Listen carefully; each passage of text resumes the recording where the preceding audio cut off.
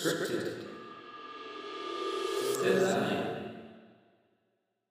Hello once more. Welcome to Scripted Design for the third and final episode of this week. Let's get straight into the free write today. The prompt is practice. 5 minutes to bounce a pinball around those weird and wonderful unexplored places inside your mind and see what comes out. Keep that pen moving. Don't worry about what you're making. Good, bad, or ugly, just keep that pen moving. Are you ready? Let's go.